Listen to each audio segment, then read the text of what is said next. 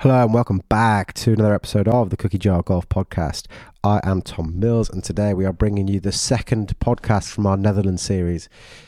This is coupled with a film we're going to be releasing this evening, the Utrechtse Golf Club Japan film, which will be releasing at 7 p.m. this evening, Tuesday the 24th of January. And in this episode we speak to the club archivist of Japan, Ernst van den Doel, and we spoke to him about Colt's work in the Netherlands and how the club evolved over the last 90 years. Big thank you to our series sponsor FootJoy, who helped us make this trip a reality. We're lucky to get partnered with such an iconic brand, and FootJoy are the number one shoe on tour, trusted by more PGA players than any other. Tiny bit of history. FootJoy goes all the way back to 1857, where Frederick Packard, hence the name of one of the Premier Series models, broke away from his father's boot workshop to establish a shoe company focused on quality, performance and innovation. And 150 years later, they're still the best in the business. The first introduced membrane-free waterproof shoe, first to bring you the soft spike, and creators of timeless designs like the Classics, the Icon, the 1857, and now the Premier range. Once again, we're delighted to be partnering with FootJoy in this series. And for more information on FootJoy, head over to @FootJoyEurope or visit www.footjoy.co.uk. And without further ado, over to Ernst. Watch this.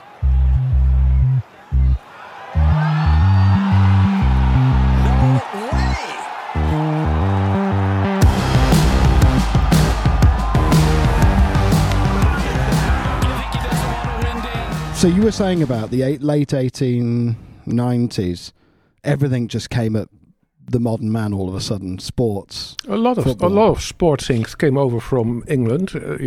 Also in France, you had the Jockey Club, which was founded, and people became interested in sports in general, and especially the landed gentry, the nobility, became interested in golf, mostly through one or two persons who introduced it here.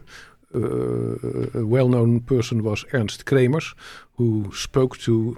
The circles were small. Everybody knew each other, of course.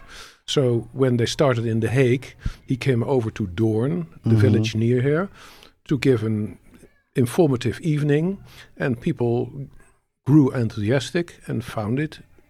After The Hague in 1893, they founded the Doornse Golf Club in 1894. And it started in Doorn, but after a few months they decided that the header was too complicated over there. And they found a new terrain in Driebergen, but they still kept the name the Doornse Golf Club. And they had a 9-hole course there, where many competitions were played, but they were forced out of it because the proprietor of the estate wanted his estate back. So the club was forced to move, and Harry Colt was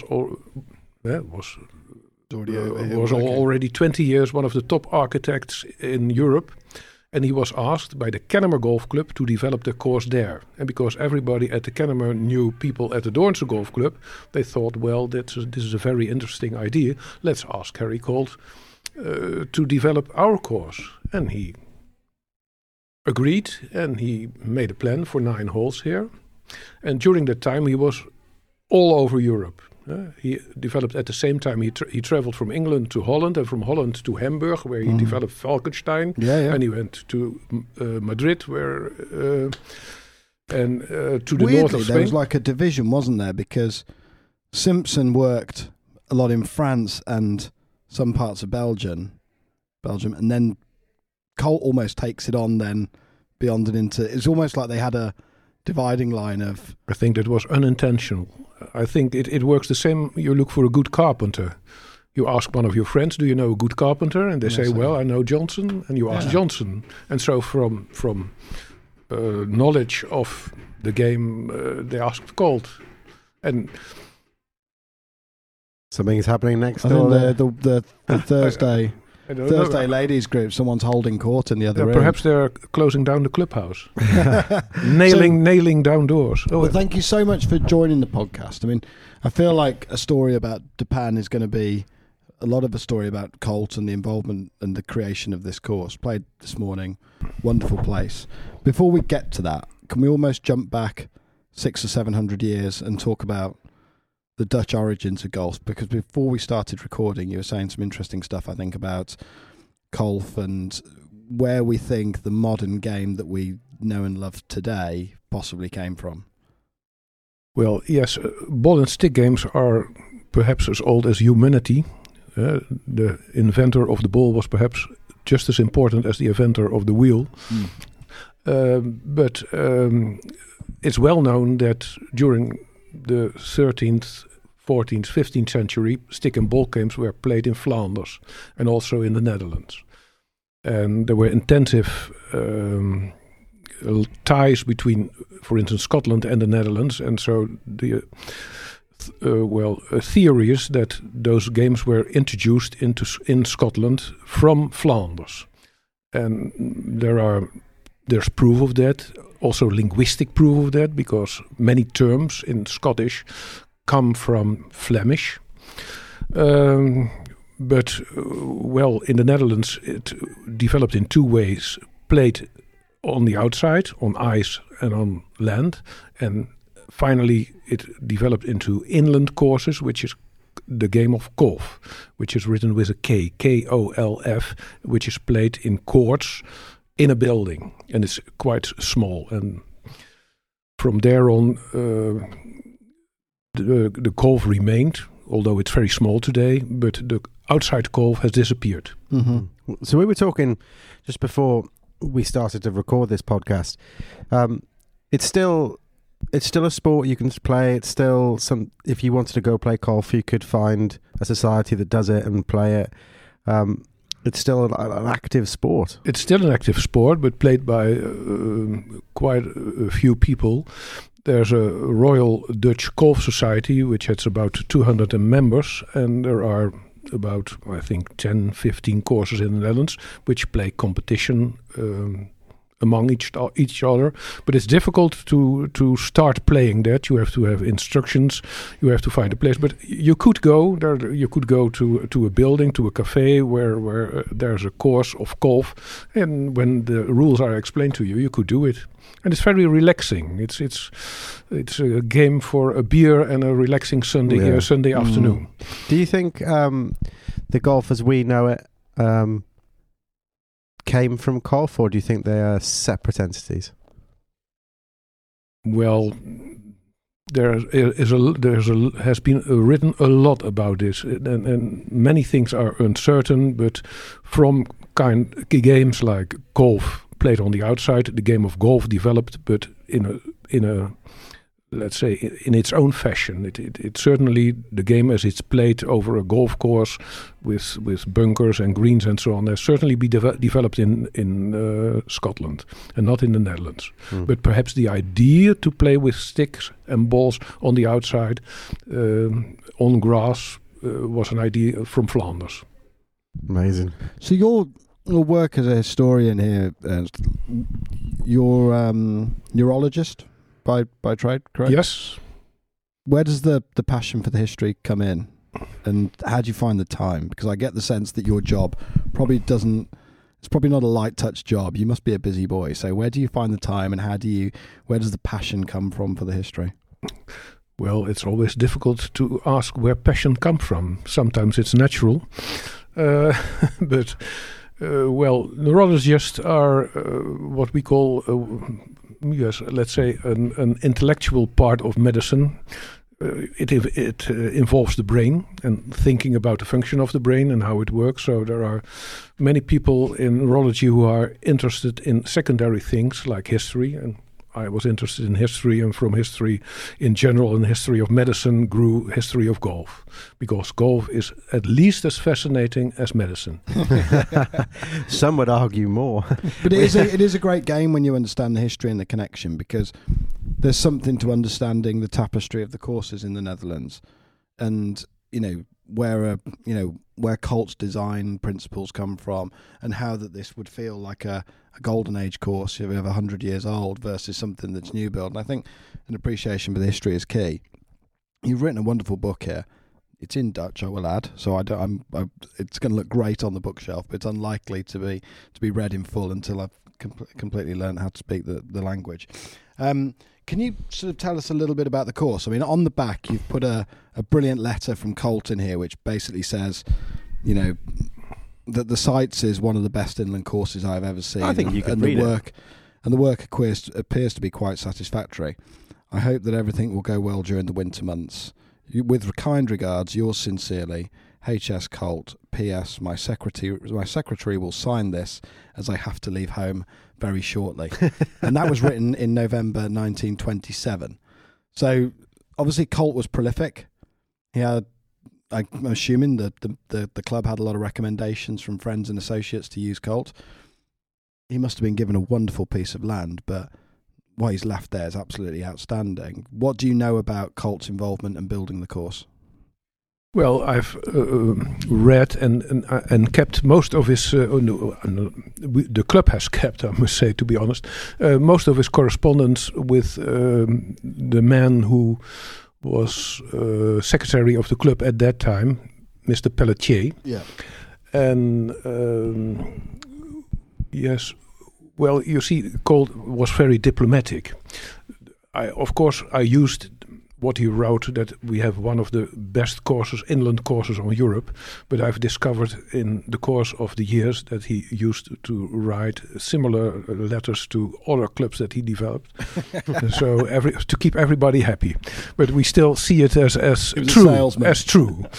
And I put it also on the plaquette that you see over there on the house, just to inspire people when they start on the first hole. But Colt worked very fast. I was very impressed by his letters that he wrote to the secretary of the Kennemer Golf Club, which was developed first before the pond. You see, he came and he walked through the country, and in his mind already he saw the possibilities. And he asked, on the Kennemer, he asked for 180 sticks of 3 feet, and he put out the course, and he went back to England, and a few days later they had the whole course designed. And I recently read a story of Swinley Forest, which was about the same. He walked through the forest, and he said, here we'll come, and he started with the Pass 3s, and then from the Pass 3s he developed the other courses. And then in 27, 28... he designed the first 9 holes, and there was a discussion about who would do the construction, because he liked somebody from England. But the firm Copain was chosen, a very famous Dutch garden architect and developer, who also constructed the Kennemer. And the work was very satisfactory, so he was very enthusiastic about Mr. Copain.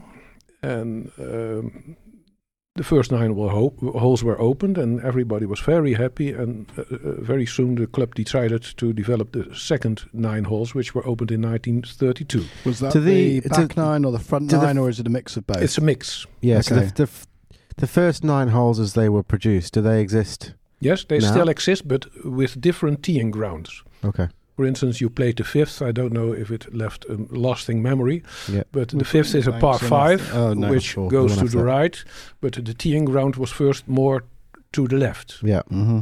So the design in its entirety is pretty much identical. Just a few tee boxes pushed about. And one green, 2 greens have been changed. That's the 5th. It has been put more on the right side, but it will be changed in the coming years. So you're going back to the original? Well, more or less, okay. Yes. Well, to keep the spirit of the original hole. And the 12th was lengthened. Was one of the dramatic stories of the 60s. We had a president, Mr. Kalkoen van Limmen, and we had a very small group of members, and Mr. Kalkoen van Limmen was a very good golfer, also a good international amateur, but he acted on his own when he decided to lengthen the 12th. And suddenly the members discovered that he had moved the green backwards, and that... Oh, so he didn't lengthen it by moving the tee? No, he lengthened it by moving the green. Yes. So I was just thinking, oh yeah, I suppose that could play better from a bit shorter, but then I say that about every golf hole. So he moved the green back. Yes. It's actually still a very nice green, but yeah. How far did he add to it? About 30 meters. Yeah, so there's that little area of grass actually. So when you say that, backwards into a hill. Yeah. But but by and large, it's pretty much intact. How did that go down with the membership? it ended his presidency. Oh, really? Yes, but he still remained a very much appreciated member. But people didn't like it. And how did he get away with it? It's not quick to just develop a green, is it? No. But you can start by saying, "Oh, we're doing some course management," and then suddenly people discover during the course management that there's a profound change in the whole hole. But it was corrected later, about 20 years ago. The green was corrected in its present shape. Okay, so it's now back to its original place. Yes. Oh, okay. No, not its original place, its original form. Oh, because okay. also the T has been moved backward. Yeah. Okay. Well, those are details. 90% of the course is still as it was developed by Colt. So during the time of the development, and Colt was coming along and saw the course, what was the state of Dutch golf like? Was it a popular sport? No, it wasn't a popular sport at all. There were a few thousand players who mostly knew each other. If you say reports of matches in those days in sporting journals, so you always get the same names. Yeah, perhaps in professional golf now also, but there were about 5,000, 6,000 players at a maximum. Yeah. So you've got very few golf courses. When did that start to change in the Netherlands? Well, many golf courses were constructed around 1930, let's say the Eindhovense and the Dommel, and then it stopped more or less. And during the 50s and 60s, a few courses were added, yes. And then the great golfing boom came in the 90s and the 80s. What do you think caused that? Everything became more popular. People became more affluent and interested in sports in general. And nowadays we have 250 golf clubs in the Netherlands. It was an enormous race to develop golf courses. I get the sense there's a pretty strong relationship between the old clubs within the Netherlands. You have is it the Old Nine? Yes, it's called the Old Nine, which is very interesting because it's the Old Eight, what I always say, and Broekpolder. Broekpolder is a club at Rotterdam, which was founded in 1970, but sees itself as the successor to the Rotterdam Golf Club, which was founded in, I think, 1936. Yeah. Also, the Rotterdam Golf Club is not one of the older 9 golf clubs, but Broekpolder is there and is there to stay. Okay. But that's a sort of a collection of courses where, I'm guessing there's some friendship there. There's probably some matches and days, and members of those clubs can play at each other's venues as well, can't they? There's a sort of reciprocal that exists for a limited fee. Yeah. Talk to me about the course then. So in terms of your historical work, looking at the work that Colt did, as you say, working quickly, I find that amazing. But what you've got is an amazingly natural-looking golf course. It's a masterpiece in many respects. I'm sure that's not all Colt. Clearly, a lot of that's down to the building work and who produced the course and tried to get the right contours and put the greens in. Did you stumble across anything particularly interesting when you were doing stuff for the book about how the course was constructed, or? Well, there's a little bit in there. The firm of Copijn still exists. And they have an archive, but a very limited archive of how it was done. Yeah. And Cole wrote also about that because he inspected the course and discussed the grass and where they should buy new grass and how this should be done and that should be done. But he was very involved in all construction, also the construction of the greens. One of the members who is very good on grass explained to me that because the irrigation was limited at that time, many greens were built with a slight hollow so that the water, when it fell, would remain on the green to keep the green moist. Right. Really? So they sort of almost bowled them a little? I don't know if it's true, but it's an interesting aspect, of course. And Colt wrote also about too many rabbits and, all aspects of the course that had to be attacked by the committee. What are your favourite features of the course? There are a few points where you stand and you look over the course and you think, ooh, this is beautiful. It's on the 16th and on the elevated tee of the 17th. And also perhaps when you are at the crossing point of the 4th, the 8th and the 9th, where you see all 3 holes played. 4th is a wonderful green with the bank that comes in off the left, and none of this is modern. This is all put down 100 years ago. No, but it remains fascinating. You know, everybody can construct a large pond or water in front of a green, or a green on an island in a pond. It's always difficult. But the genius of an architect, especially like Colt, is, and he wrote about that, everybody knows that, if you have a par 4, it should be difficult to make a 2, to reach the green in 2, but it should be relatively easy to reach the green in 3, so that you always have a chance of a par.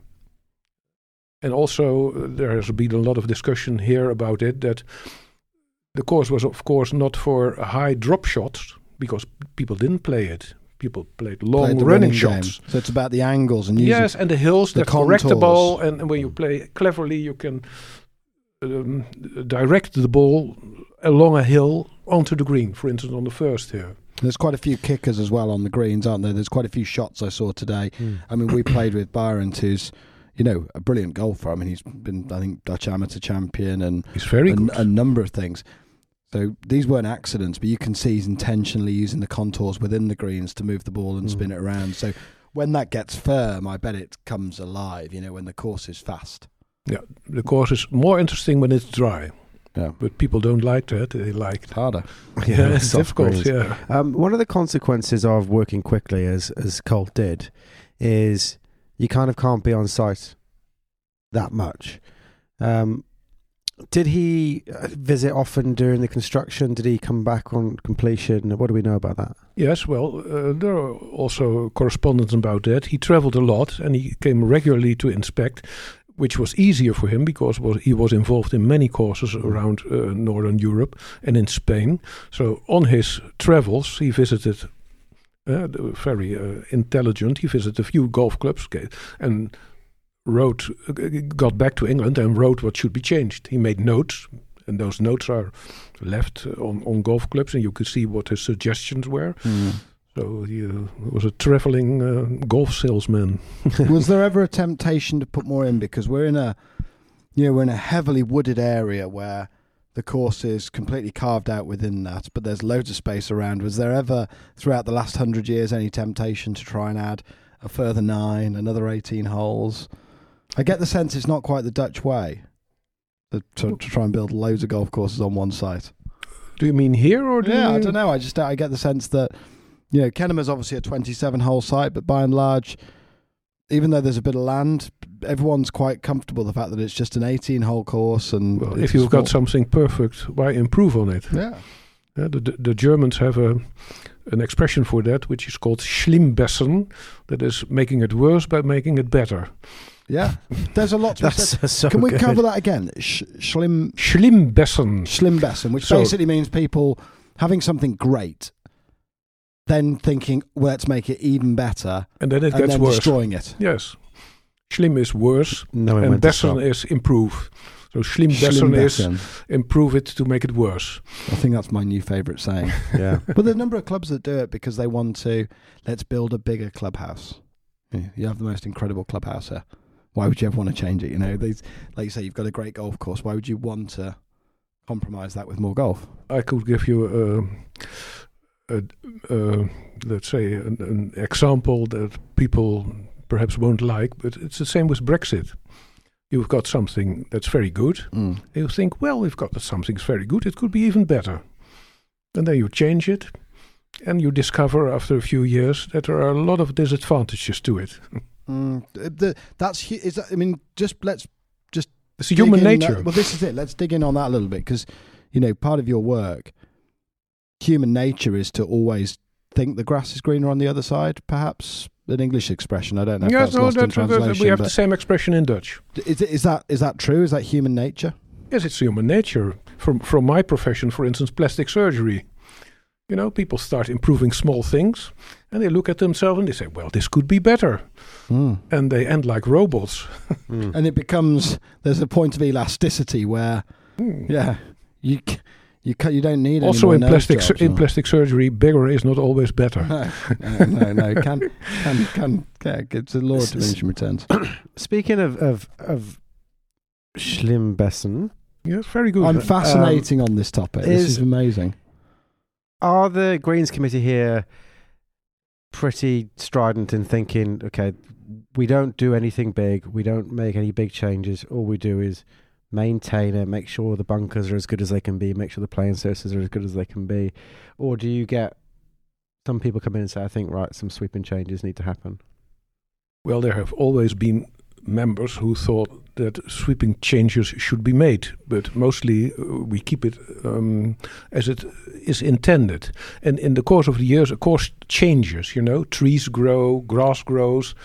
When we have got a small movie, which you can visit on YouTube, about the opening of the first 9, where people dance here on the terrace. And the first ball is hit and everybody runs onto the first hole. Brilliant. And you see a enormous word escaped me, but there are no trees at all. Expanse. An enormous expanse. Yeah. Yes, it's very fast. There are nearly no trees at all. So all the trees that are there are partly have grown. You see a small tree, and when you don't take any notice, about 5 years later, it's large. It's a really big tree. This was the wooded area here when the course was built, though. So was it all? It was more all heather. cleared It out? was more heather than it is now. Because now it's a full wooded Yes, expansion, isn't it, all around? but you can see when you come to the club, you can see that most trees are not very old.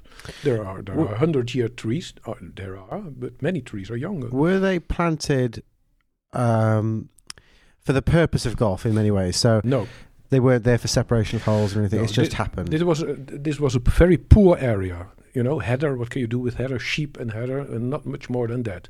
So what the owners of the estate did was plant trees for to sell wood, mostly for the mines in the Netherlands, in the south of the Netherlands, for mine construction. And then it was profitable, and later. The company that owned all this area later sold part of it for housing estate. So the village of Zeist here in the neighborhood was developed in the 1900s, 1920s, 1930s. And it's all kind of, because now, like Sam says, if you'd have just taken me out there, I would have thought that was carved out of a woodland as opposed to. And it's interesting partly because we went to Eindhoven and played there yesterday, and there's some old photographs of Eindhoven, and similarly the trees are as big as the humans. It's just there's. But why like is nothing that? there, Again, it's human nature, isn't there? So clubs are really, and so I find clubs are really quick to put radical changes into their courses. Yeah, I mean, look at that. These are images from the construction of the first 9 holes, and you see that there are trees, but it's quite meager. There are not many trees, not as it is now. I mean, it doesn't look appetizing, does it? It looks like quite rough ground, and you look at where it is now today. It's incredible. Well, there are many pictures more or less the same. I know pictures of St. George's Hill, also constructed by Cole. You see the same pictures: horses, manure, trees being felled. Yeah. Why do humans, well, certainly humans at golf clubs, react slightly differently when they talk about tree removal in the context of a golf course? Do you see what I mean? Some members seem to almost have a romantic obsession with a tree on a golf course. People don't like changes. But yet they quite like to make Schlimbessen and changes that they, you know what I mean? I think, I agree with you. They don't want to see a tree go, but they'd be quite happy to see the members' lounge completely redecorated. And even that leads to discussions. We've had a recent redecoration here. The tables at which you sit have recently been added. Well, and on a club, it's always like this. You do something, and a part of the membership disagrees. You just need majority, don't you? Because you can't please everybody. Yes, and there's something to be said to appoint somebody to execute it. Yeah. And no discussion about it. We have to accept it. But because if you one of my examples is if you would have asked the populace of France if Versailles should be built, they would have said no, waste of money. But now it's there, everybody admires it. That's the difficult thing about constructing like that. But many trees have been felled here because about 20 years ago everybody realized that the course was changed, that it was not in its advantage and that it could be made better in its original shape. For instance, on the 15th, the short par 3, on the left there's a hill, and that hill is part of the course. And it was overgrown with trees, and they removed the trees, and the hole was better. And it just comes alive again. I think the thing is, if you stared at the sun, you wouldn't see it move, and you just think, oh, the sun is there, and you look back an hour later and it's somewhere else. And it's the same with golf courses and trees. If you look at them day by day, nothing changes, and it slowly creeps up on you that these trees are just very, very slowly just overtaking. And I think that's the thing that a lot of people forget, is that, yeah, it might have been like this yesterday and you're attached to this tree, but it wasn't like it a year ago, and it really wasn't like it 10 years ago. And it's very difficult for a club like Japan to just keep on top of the playing corridors. This is what we're trying to maintain. This is what we're trying to keep, and just not taking it back too far, not letting it grow over, just maintaining the status quo is quite difficult. Sometimes you have to look back at how was it. If you have documents about it or photographs, you have to look at photographs of 50 years ago. How was the hole at that time? But people adapt to slow changes. There are moving stories of people of 90 who meet each other in a retirement home and fall in love and so on. And when one of the partners would have been 20, he would never have fallen in love with somebody of 90. But when you're 90 yourself, your view changes, It's strange, and I almost want to go down. We've had a previous guest of the podcast on who's quite big on, heuristics and behavioural science and looks at things like that. It's quite an interesting topic. Do you see anything else in the human brain or the way we as human operates, how we as humans operate? Do you see anything in there, in golf specifically, that you find fascinating? The optimistic nature of human beings. When you've played a very bad round, you always think and hope that the next round will be better. I mean, in my case, it can't often get much worse. So, do you think we are optimistic? So, do you mean golfers are more optimistic than they would otherwise be in other parts of their life, or do you mean? No, that's human nature, but it expresses itself in golf. You think? And hopeful, very hopeful. Very creatures. hopeful, yes. I mean, not many people play the round of their life, literally the lowest round they've ever played, and don't say, "Oh, and I left a couple out there. I could have done better." Yes. There's always that thing that we think we can do better. I do think there's a really fair saying with this, and I know we're going off topic here, but this is quite interesting. We've got an expert with us. People say that playing golf with someone gives you a very quick insight into their personality and what they're like as an individual. That's an old theory. It's almost as true a reflection of it's a human being playing a game of golf with someone. I don't know why that is. Is it just because the game is so finely balanced that it brings out all the emotions in you in a way that's almost uncontrollable? Or what? Well, the game is technically difficult, and it's a slow game, and you play it for many hours. So if you play a game that lasts 10 minutes, it's more difficult to judge your character. But if you play for 4 hours, you get a better view. And it's very tempting sometimes to cheat. And if you look at it, a lot of people can be discovered to cheat a little bit. You say, well, it's easy to cheat. It's easy to cheat, and you think, oh, that's not fair. That happened to me. That's not fair. I should be compensated for it. So I may drop my ball here, or I give it a kick out of the header, or whatever. I wouldn't have missed that putt anyway if I was trying. Yeah. Yes, or there was a dog barking, and if a dog hadn't barked, I wouldn't have missed that putt. So that putt was good. And it relies on honesty at its foundation, doesn't it? And you get so many bad breaks and good breaks in equal measure. And it's one of those, if you ran you can only run to your level, and you run consistently at the level you're capable of running. At golf, you can play way better than you're ever capable of playing golf one day, and you can turn it the next day and play significantly worse than you're capable. And I think all of those frailties bring out a lot in people, where I think there's a lot of truth in that saying, for what it's worth, that you can really get the measure of a human being when you play with them. Yes, and most people play golf for many years, and during those many years, you all have had a moment where you thought you had it all. Everything was under control. You are in the flow and you hit it where you want it. Mostly it lasts perhaps half an hour. And then you lose it again, but you will always dream of getting that back. Yeah. What's happening in the brain when you're in flow state? Because, sports psychologists talk about this, don't they? That flow state. Most golfers of any ability can relate to that feeling where you almost feel you're doing stuff subconsciously to an elite level.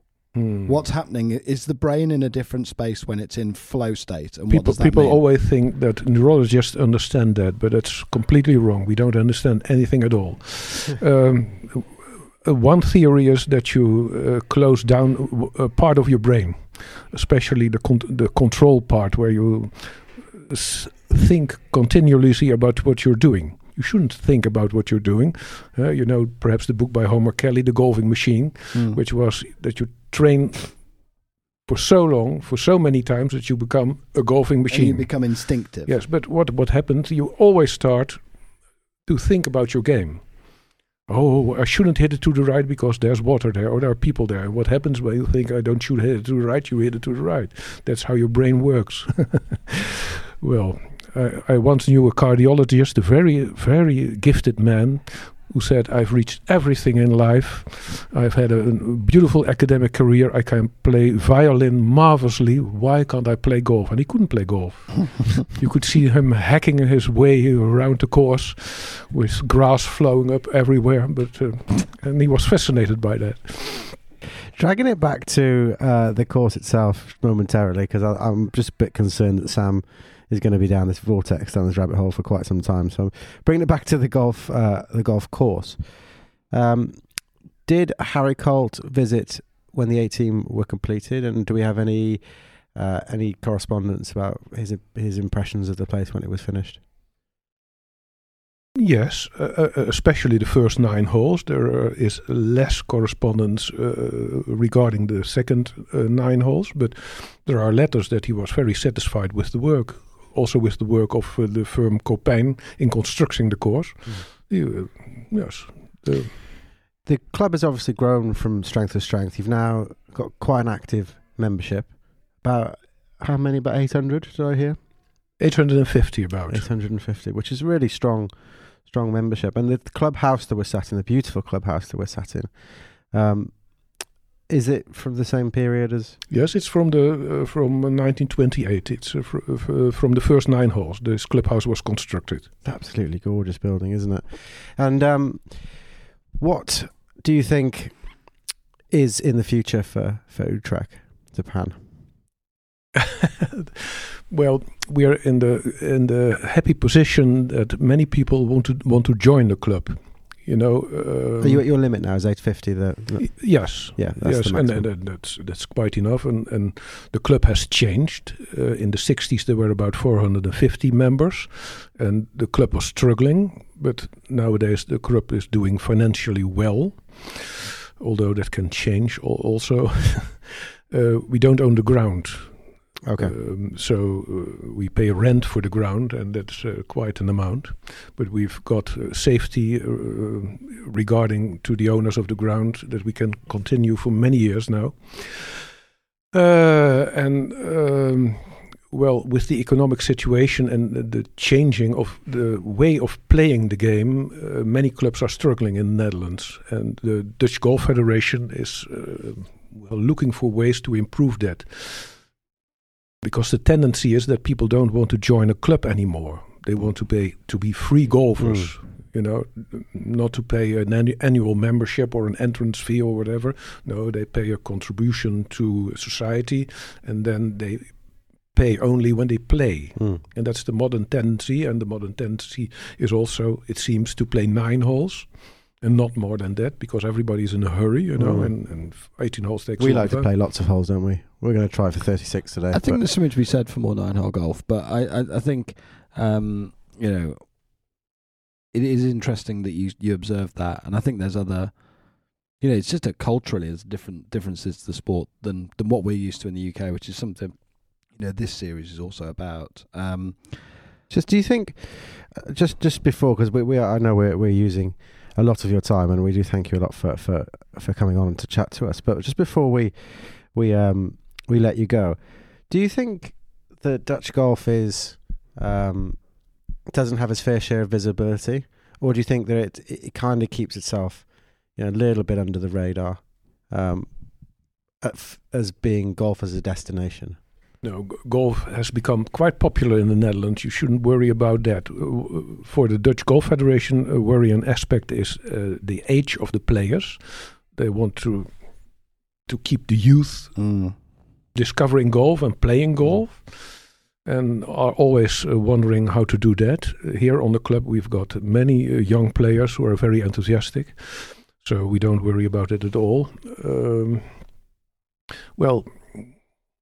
A comparison. You've got restaurants, and there are marvelous restaurants who exist for many, many years and never have a problem in attracting customers.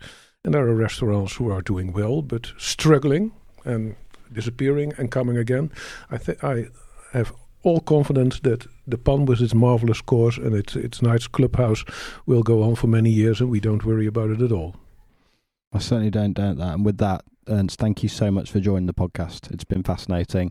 And it's been great to hear more about the club and also some of the other stuff you're talking about there. So a big thank you. Yeah, and huge thank you. Thanks for having us as well at the club. Thank you for having me. An incredible special place. So thank you. Thank you. Watch this.